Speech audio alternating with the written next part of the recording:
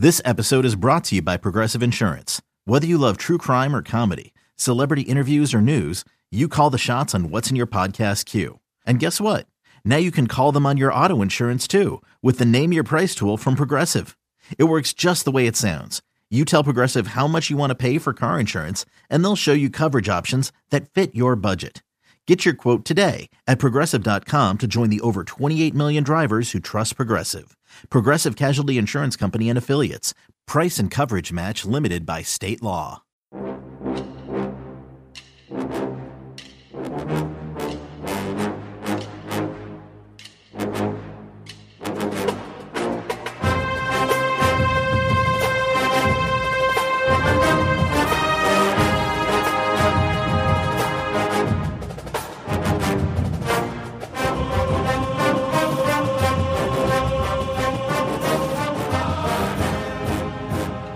Good morning, Bucknutters. It is Wednesday, June 15th, 2022.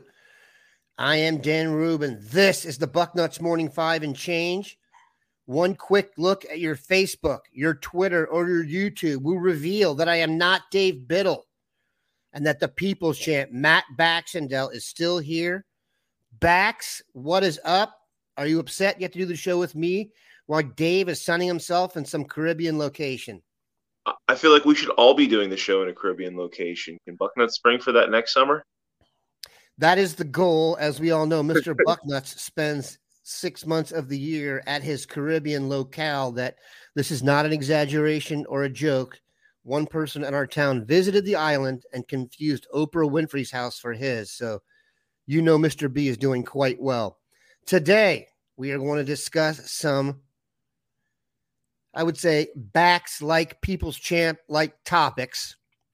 The first of which is probably when you saw this topic talked about, you thought, you know who should handle this? Matt Baxendale, the People's Champ. And that is Marcus Freeman, the one-time excellent Buckeye, a native of Wayne High School, about 20 minutes from where I'm sitting, who has gone on to become the head coach of Notre Dame. And it did not take him long to buy into the narrative or spew the narrative that Notre Dame is a bastion of higher learning, while all other institutions, including his alma mater, are merely having guys taking online classes to get to the NFL. I don't understand the mentality behind Freeman doing this, especially because this just in, it's harder to get into Ohio State in-state than Miami of Ohio now. So just on a reality basis, the comment is faulty, but it's also kind of disappointing to me that a guy would take such an easy way out or swing at the low-hanging fruit, as it were. I do imagine you are now going to take the microphone for a good portion of time. Please submit your questions, Bucknutters. We are not going long today. Bax, take it away. Yeah, Freeman's got a bug up his rear about Ohio State since he's been hired, hasn't he? I mean, in between this stuff about the school and that how it supposedly we're a joke institute and Notre Dame is some super duper special place for learning, yada, yada, yada, yada. And then the other thing that's driving me absolutely nuts is, if you remember when he first took the job, he made that speech about how he made a mistake and went to the wrong school. And it's like, what are you doing? Like, why do you feel like you have to trash your alma mater so badly whenever there's I don't believe there's any reason for him to be doing this. There's a way you can easily recruit for Notre Dame against Ohio State without trashing Ohio State like you're somebody who has no ties to OSU and wants to go to the lowest common denominator. So what Freeman's doing right now is frankly disappointing, and he knows better. So shame on him. But first of all, like you said, Ohio State as an academic institution has come an exceptionally long way in the 25 years that have passed in between the days of Andy Katzenmoyer not getting to do anything but take golf classes, and today. Ohio State is an elite university. It's a hard as hell university to get into, especially in a lot of the majors that these football players are taking. Second of all, if you saw the response to Freeman's comments, the players talked about Dawn Patrol. And if you don't know what Dawn Patrol is, that means they check to see if players are in class. And if they ain't in class, they're getting up at 6 a.m. and running steps until they puke. I mean, this has been a Meyer thing and now a day thing. These kids are in class, and they're getting degrees. So I don't know where Freeman's getting this from. And again, this comes back to this whole giant, why does he feel like he has to trash Ohio State as the head coach at Notre Dame? In fact, historically, Ohio State and Notre Dame haven't really had a major, set of hard feelings between each other. I think at times you've seen a lot of competition for Catholic kids from the state of Ohio, going back to the days of Woody Hayes, but also going back to the days of Woody Hayes. Anytime Woody didn't think he was going to get a kid, he would always tell him, if you don't come to Ohio State, you should go to Notre Dame, because he didn't want him at Michigan.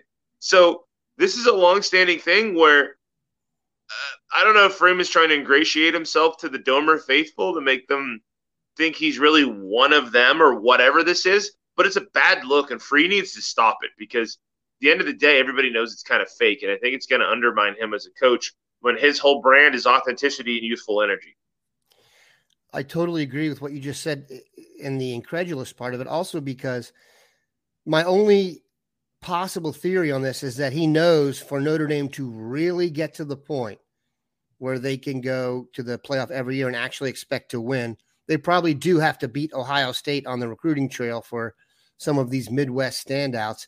And if you look at who they're recruiting, they are taking bigger swings over the last 2 or 3 years.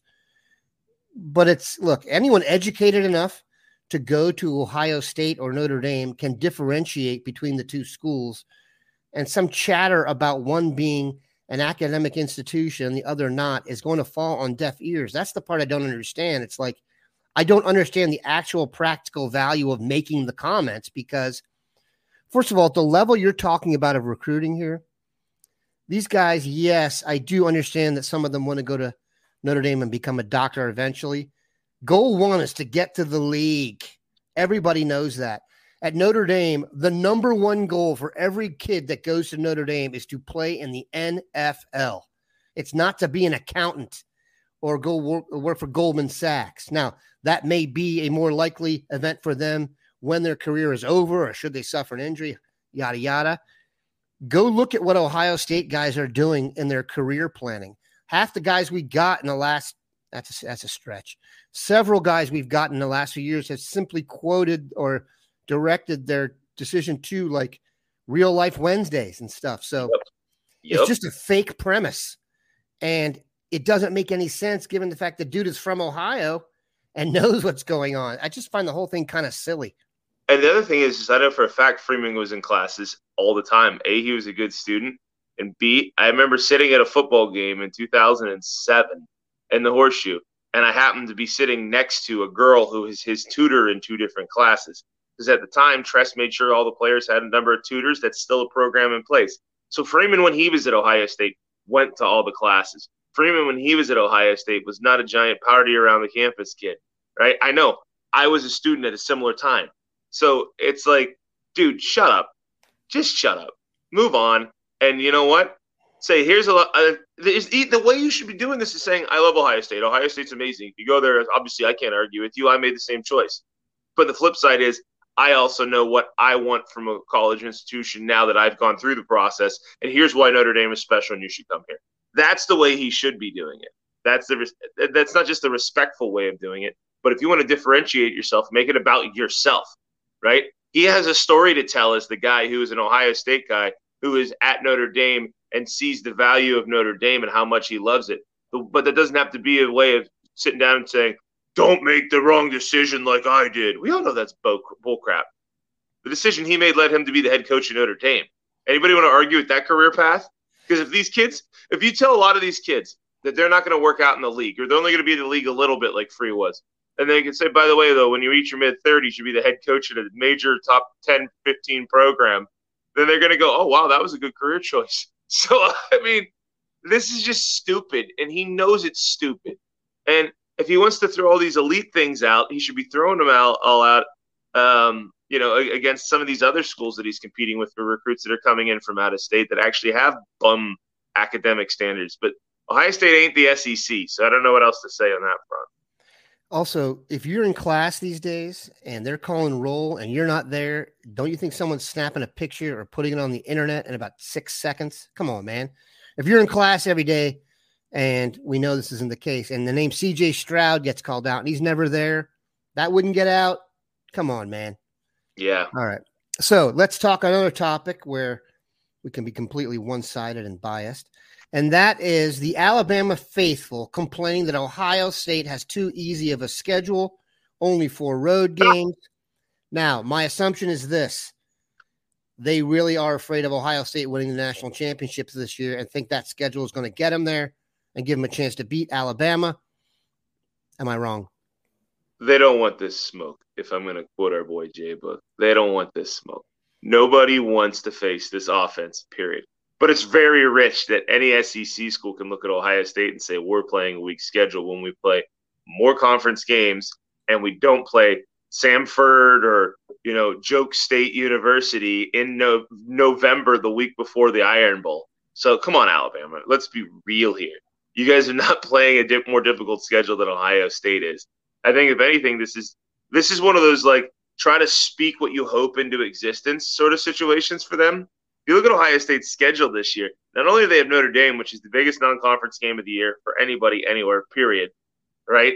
But on top of that, their crossovers to the West have Nebraska and Iowa. Oh, and Northwestern, who won the West 2 of the last 4 years. This is and Wisconsin. Yeah. Oh, did I not say Wisconsin? I'm sorry, no, but Wisconsin and Iowa. Biggie on there. Yeah, Wisconsin, Iowa, Northwestern, right? Those are the big 3 in the West, anyways, right now. So you have the hardest possible crossover teams on top of your schedule, and the Big Ten East every single year right now seems like it's every bit as good as any division. The Big Ten East is just as good as the SEC West. Then I'll repeat it for the SEC homers. The Big Ten East is just as good, if not better, than the SEC West, period.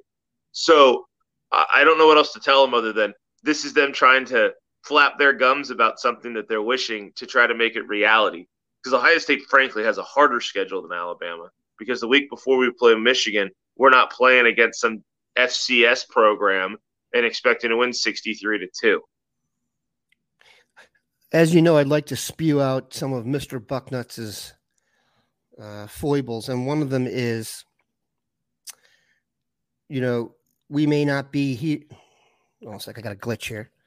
But Mr. Bucknuts will tell you that, the opposite of love is not hate.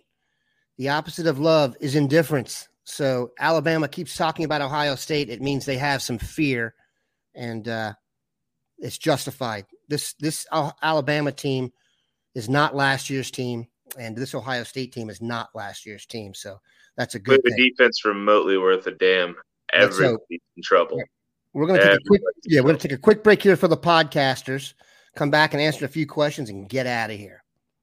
Another day is here, and you're ready for it. What to wear? Check. Breakfast, lunch, and dinner? Check. Planning for what's next and how to save for it? That's where Bank of America can help. For your financial to-dos, Bank of America has experts ready to help get you closer to your goals. Get started at one of our local financial centers or 24/7 in our mobile banking app. Find a location near you at bankofamerica.com/talktous. What would you like the power to do? Mobile banking requires downloading the app and is only available for select devices. Message and data rates may apply. Bank of America NA, member FDIC. All right, we are back. Tom Pauly asks, Bax, which unknown player offensively and which unknown player defensively will become household names this year? Well, defense is the easiest one for me. That's C.J. Hicks. That guy looks like he's going to start as a true freshman.